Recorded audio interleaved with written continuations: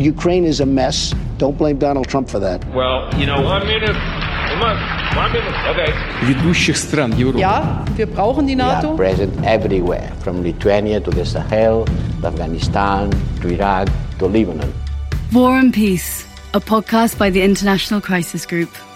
Welcome to War and Peace. I'm your host, Olga Oliker, here in my home in front of a computer. And this is Hugh Pope, your co-host from his home as well. So although we are outside of our studio and trying new technologies to record, we're really pleased to have with us virtually from Istanbul, Turkey, our colleague, Berkay Mandiraci. Berkay is one of our excellent Turkey analysts, and he has a new commentary recently published titled Sharing the Burden, Revisiting the EU-Turkey Migration Deal. It's an amazing turnaround. We thought that everything had been sorted out in 2015, 2016, when there was the original immigration emergency on the borders of Turkey and Greece, and Turkey and the European Union came to what seemed to be a very generous deal by which the European Union agreed to pay 3 billion euros in first instance, they later extended to a second tranche of 3 billion, in order for Turkey to look after refugees in its own geography. What happened? Thank you very much for having me, first of all. The migration deal had actually already been hanging by a thread before. And now, with the recent developments, and the decision by Turkey to open its borders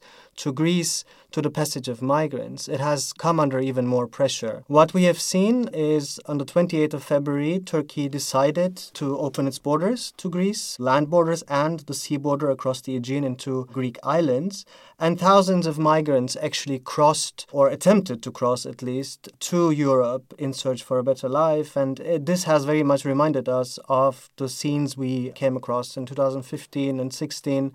And it has really increased sort of the fear of a new influx into the EU. And the numbers are obviously quite disputed. Initially, the UN said that there were 13,000 migrants who actually moved towards the border areas, the land border. And then, obviously, when Greece pushed back and did not allow people to cross into their territory, many people decided to go back, and the numbers that were left at the border actually decreased. So now we're looking at around 4,000 or 5,000 people who are stranded at the border. Some people also in villages across the border area along the Meriç or Evros River that sort of divides the Greece-Turkey border.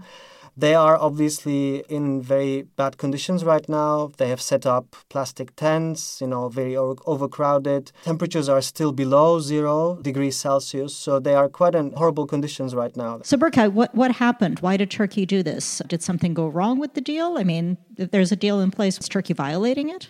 Yeah, Turkey's grievances with regard to the EU not living up to its promises as part of the migration deal have been rising for quite some time already. Obviously, Turkey has done a very generous job of hosting more than 4 million refugees in Turkey.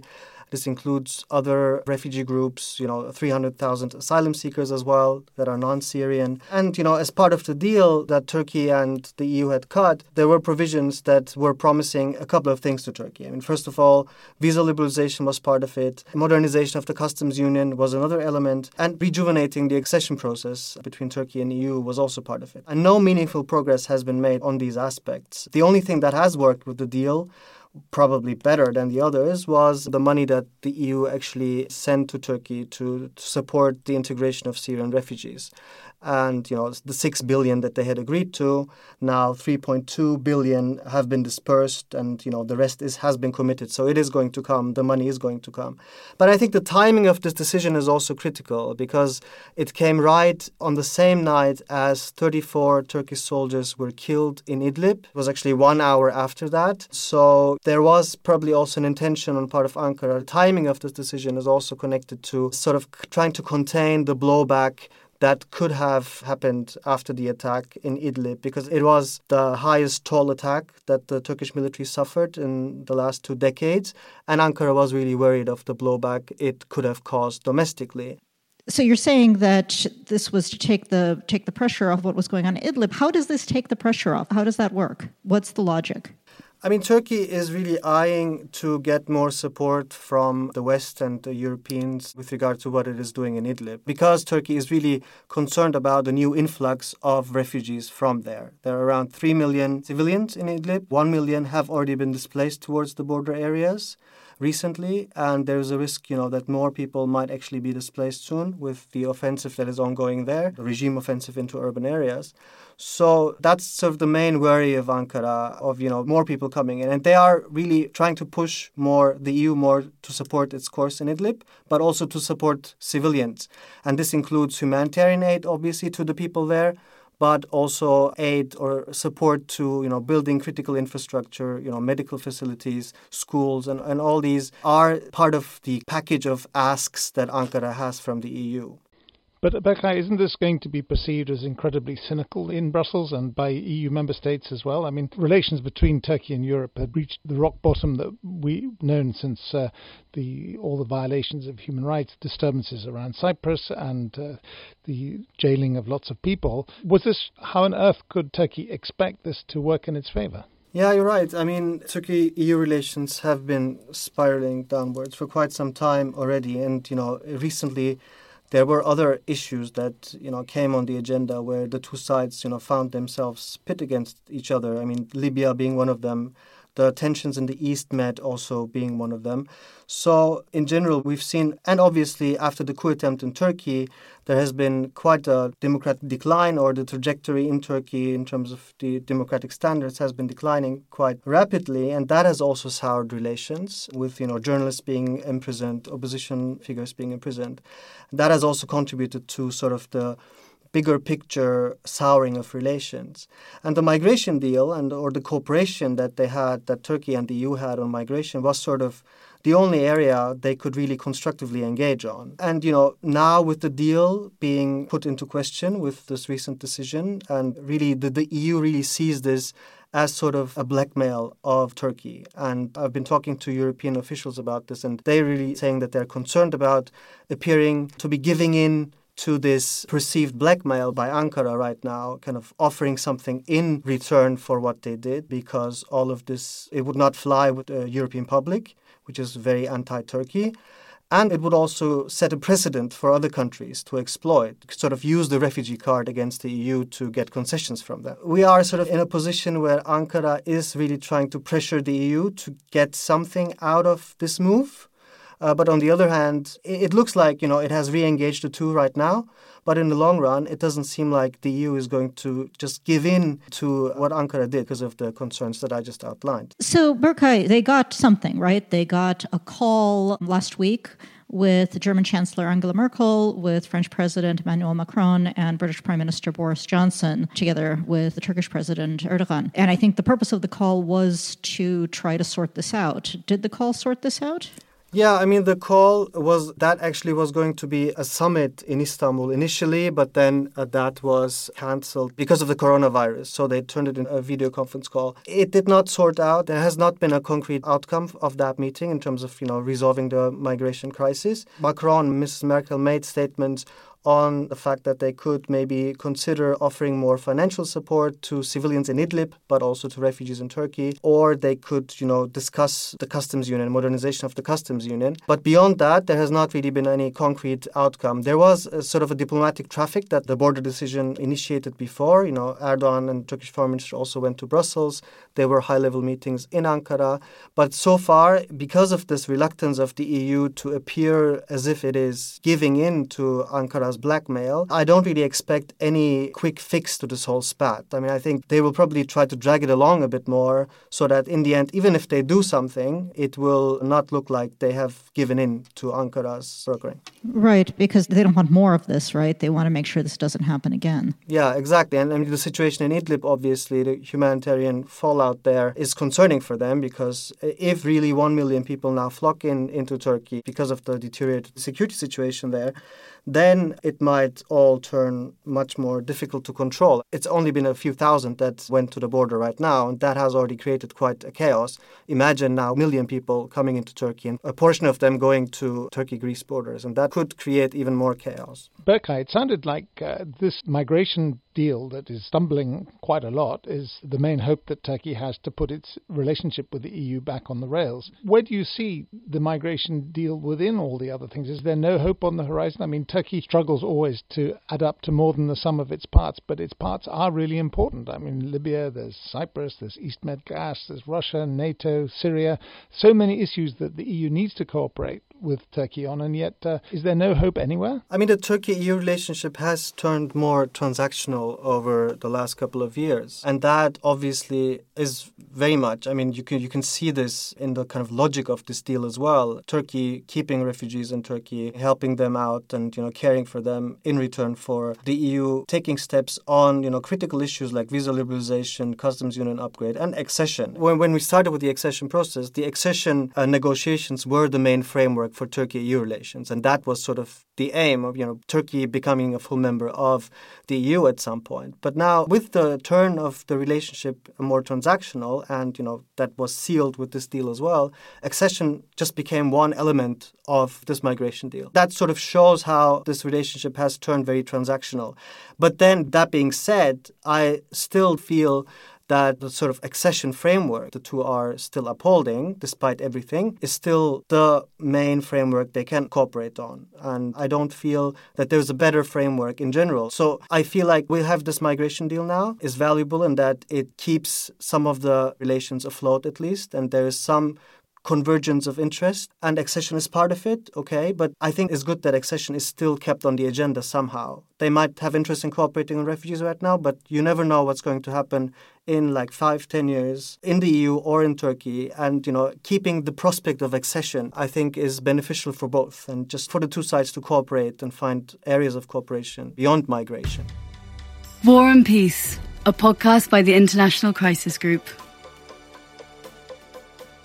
You're listening to War and Peace, and Hugh and I are talking to our colleague, Berkay Mandiraci, about Turkey and the European Union. So I think it's a really interesting framework you've put out there just now, Berkay. This idea that while no one really expects a session anytime soon, it's also just a terrible idea to pull the plug on it. But it creates this challenge, right? That you're promising something, you're promising continuing conversations on something that no one sees a real way forward on. You already had the frustration with all of it even before the relationship nosedived for all of these other reasons. So in your commentary, you talk a little bit about some of the specific things that can be done. Can you talk a little bit more, other than keeping the door open on accession? What else is really possible, and how do you see the EU and Ankara moving forward? I mean, I think the accession process still has, although, the end goal of it, the two sides seem to be quite far apart, it still makes quite a lot of contribution in terms of the exchanges of, let's say, mid-level bureaucrats, of legal practitioners with all the twinning projects that are ongoing. And, the funding, obviously, it has been cut, but it's still coming in. Also, the youth projects, obviously, Erasmus and all that. I think on the social level, on a more bottom-up level, I think it still has sort of a trickle-down effect. And, it keeps the prospect of Turkey being anchored in sort of European framework alive. And I think that's good to preserve, at least for now, when, at the top, things are not going that well. That's where I see the value of accession, of keeping the accession prospects open. And beyond accession, coming back to the second part of your question, I think for now, I have a very pragmatic perspective on this. So if Turkey and the EU have interest in cooperating on refugees right now and don't have much interest in cooperating on the other issues, then we should try to salvage that framework of cooperation and trying to identify areas of this cooperation where it could actually be more possible. And obviously, there are 3 or 4 aspects. One is more support for refugees in Turkey, Syrian refugees in Turkey. So 6 billion supposed to be channeled to the projects by 2025. But some of these projects are also running out earlier. So around 600,000 school kids, for example, Syrian school children, are getting support under the scheme, and that's running out soon. There are around 1.7 million refugees who get humanitarian aid, actually, which is also part of this funding, which is also going to come to an end fairly soon. So there are really, still emergency needs of Syrians in Turkey, where the EU needs to ramp up more support. And humanitarian aid in Idlib is the other aspect of it. Obviously, we have an impending humanitarian crisis going on there. And, I've been talking to our Syria analysts as well, and they've been saying, well, the needs of the people there have really become very pressing. And we have the humanitarian situation is deteriorating. It's not only about humanitarian aid, but also medical support. Now with the coronavirus, that has also come more on the agenda. More need for schooling, education, infrastructure facilities that are completely lacking there. So there's a huge need for more money, humanitarian aid and assistance to come to Turkey. I think that's an area where the EU has also shown willingness to support Turkey more. The other key asks of Ankara, visa liberalization, that's a bit difficult to solve. Is that going to happen? How practical is visa liberalization? Particularly given the refugee influx, I would think that would make it harder, not easier. Well, because visa liberalization also depends on Ankara actually fulfilling 72 criteria. They've fulfilled 66 in this 4-year period since the deal. 6 are still pending. One of them is the reform of the anti-terror laws of Turkey, which is very contentious in Turkey because of the fight against, different groups that are designated as terrorists. That's very difficult for Turkey to move ahead right now on visa liberalization. But even if it were to complete those 6 criteria, there is nearly no willingness on part of the EU to accept visa-free travel for Turkish citizens. This is decided on the co-decision procedure in the EU mechanism, so the parliament has equal say, and, anti-Turkey sentiments in the parliament are really running high. So I don't see this being ratified by the parliament at all. And obviously now the trend is the other way around. Europe is trying to shield its borders from refugees. And generally there's this sort of fear of, more people coming in if we grant visa-free travel to Turkish citizens. So I don't see that prospect moving forward at all. And what about the customs union, Berkay? Well, the modernization of the customs union is an area that Turkey and the EU could cooperate on. It would be more likely for them compared to visa liberalization. It's obviously a very complex set of items that need to be dealt with there. And I don't see sort of the customs union as a package being modernized anytime soon. But there are some areas where the EU and Turkey actually share interests, especially in the FTA agreements that the EU is signing with third-party states, where Turkey is asking to have a seat on those negotiations. There is room to explore in the area of the customs union modernization, more so than visa liberalization or rejuvenation of the accession process. So, Berkay, if I'm getting it right, a migration deal is in tatters, but we really think that's the best hope for the EU and Turkey to work forward together. But isn't there a wrinkle in this that most of the refugees that are currently waiting in these desperate circumstances on the border are not actually Syrians, and the EU wants to deal with Syrians? Can you go into a bit of that? And also, if there is to be an improvement between the EU and Turkey, perhaps there's a very significant number of Turks who really want to be anchored in European values and a European relationship. The majority of those who are attempting to cross or are crossing right now through the Greece-Turkey border, they're actually not Syrians. Most of them are Afghans. They are irregular migrants and, a large majority of them Afghans. There has been a sharp increase in the number of Afghans who crossed into Turkey, mostly from Iran, by the way, in the last couple of years. But there's a huge mix of irregular migrants who have been trying to cross through Turkey or who came to Turkey to work in the informal economy from Pakistan, Bangladesh, Somalia, also from West African states. The numbers are difficult to come by, but we know there are 300,000 non-Syrians registered who are seeking international protection. 170,000 of those are Afghans, and up to 1 million are estimated to be undocumented, and they are usually leading hidden lives in Turkey's bigger cities. They live under very precarious conditions because they don't have aid and access to humanitarian aid and other assistance as much as Syrians do.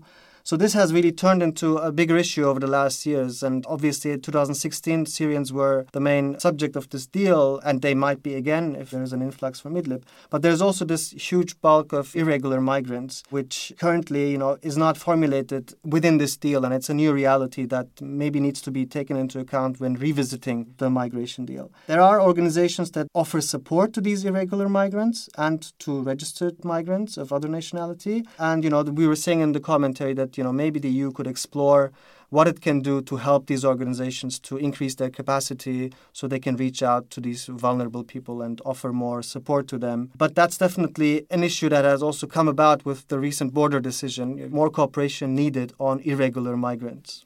So one of the reasons that everyone is currently shutting down borders rapidly has nothing to do with migration and everything to do with that virus that made the summit between the 4 leaders virtual rather than physical. Do you think there's room to explore response to COVID-19 as a place where cooperation is possible? I think it makes civilians and refugees much more vulnerable. Obviously, they don't have access to medical care as much. And especially in Idlib, this is a huge problem. But also for Syrians who are not registered in Turkey or for undocumented migrants in Turkey. I think the fear of the spread of the coronavirus makes ramping up cooperation also much more imminent. Obviously, whatever we say on the coronavirus is going to be very speculative right now because we don't know the extent and how long it will keep us busy. But, what we've seen now, especially in Europe, it has sort of fueled anti-refugee migrant sentiments. And it could lead to even less willingness to sort of agree to any sort of resettlement scheme. It could fuel debates around, well, we need to keep our borders shut because we fear the coronavirus could spread even more. Obviously, it also, as you said, Olya, it overshadows many of the other important discussions leaders should be having right now. The situation in Idlib, but also like now the situation at the Turkey-Greece border. The coronavirus is the main agenda item. I mean, we don't know how it's going to impact the economy, but could imagine if it continues for longer, there's going to be more money that will go into the health sector and improving health services. And, that might lead to cuts in the money that is available for displaced persons or for civilians, or it could drag it along a bit more because, governments are undecided where to spend their money. We've heard from local aid organizations on the ground that they have also cut back on their staff and halted some of their outreach activities for some needy people. So that has already started to some degree, which obviously makes the situation of these vulnerable people much more precarious. That's how I very speculatively see how the coronavirus could be impacting all of this. Thank you, Berkay. I mean, we're out of time, but I found this really informative. I would advise everyone to check out Berkay's commentary, Sharing the Burden, Revisiting the EU-Turkey Migration Deal. We're going to keep recording through the crisis. We're going to see how this goes with all of us in our homes and guests, wherever the guests are. But we really hope that you tune in because we expect to have a few more really interesting conversations. Big thanks to Miranda Sunnix, who always make sure that the logistics run at our end. War and Peace is a part of the Europod podcast network. You should check out some of the other podcasts. Thanks, as always, to all of our listeners for tuning in. And thank you from me. And you can find all our Turkey work from the golden age of Europe-Turkey convergence in the late 1990s and 2000s. And all the way to the current situation on the Turkey page of our website, www.crisisgroup.org. So thanks again, Berkay, and listeners, we'll be talking to you again in 2 weeks. Thank you very much for having me. War and Peace, a podcast by the International Crisis Group.